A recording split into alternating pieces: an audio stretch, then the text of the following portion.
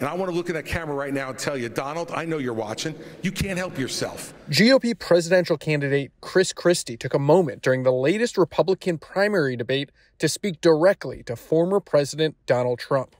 I know you're watching, okay? And you're not here tonight, not because of polls and not because of your indictments. You're not here tonight because you're afraid of being on the stage and defending your record. You're ducking these things. And let me tell you what's going to happen. You keep doing that, no one up here is going to call you Donald Trump anymore. We're going to call you Donald Duck.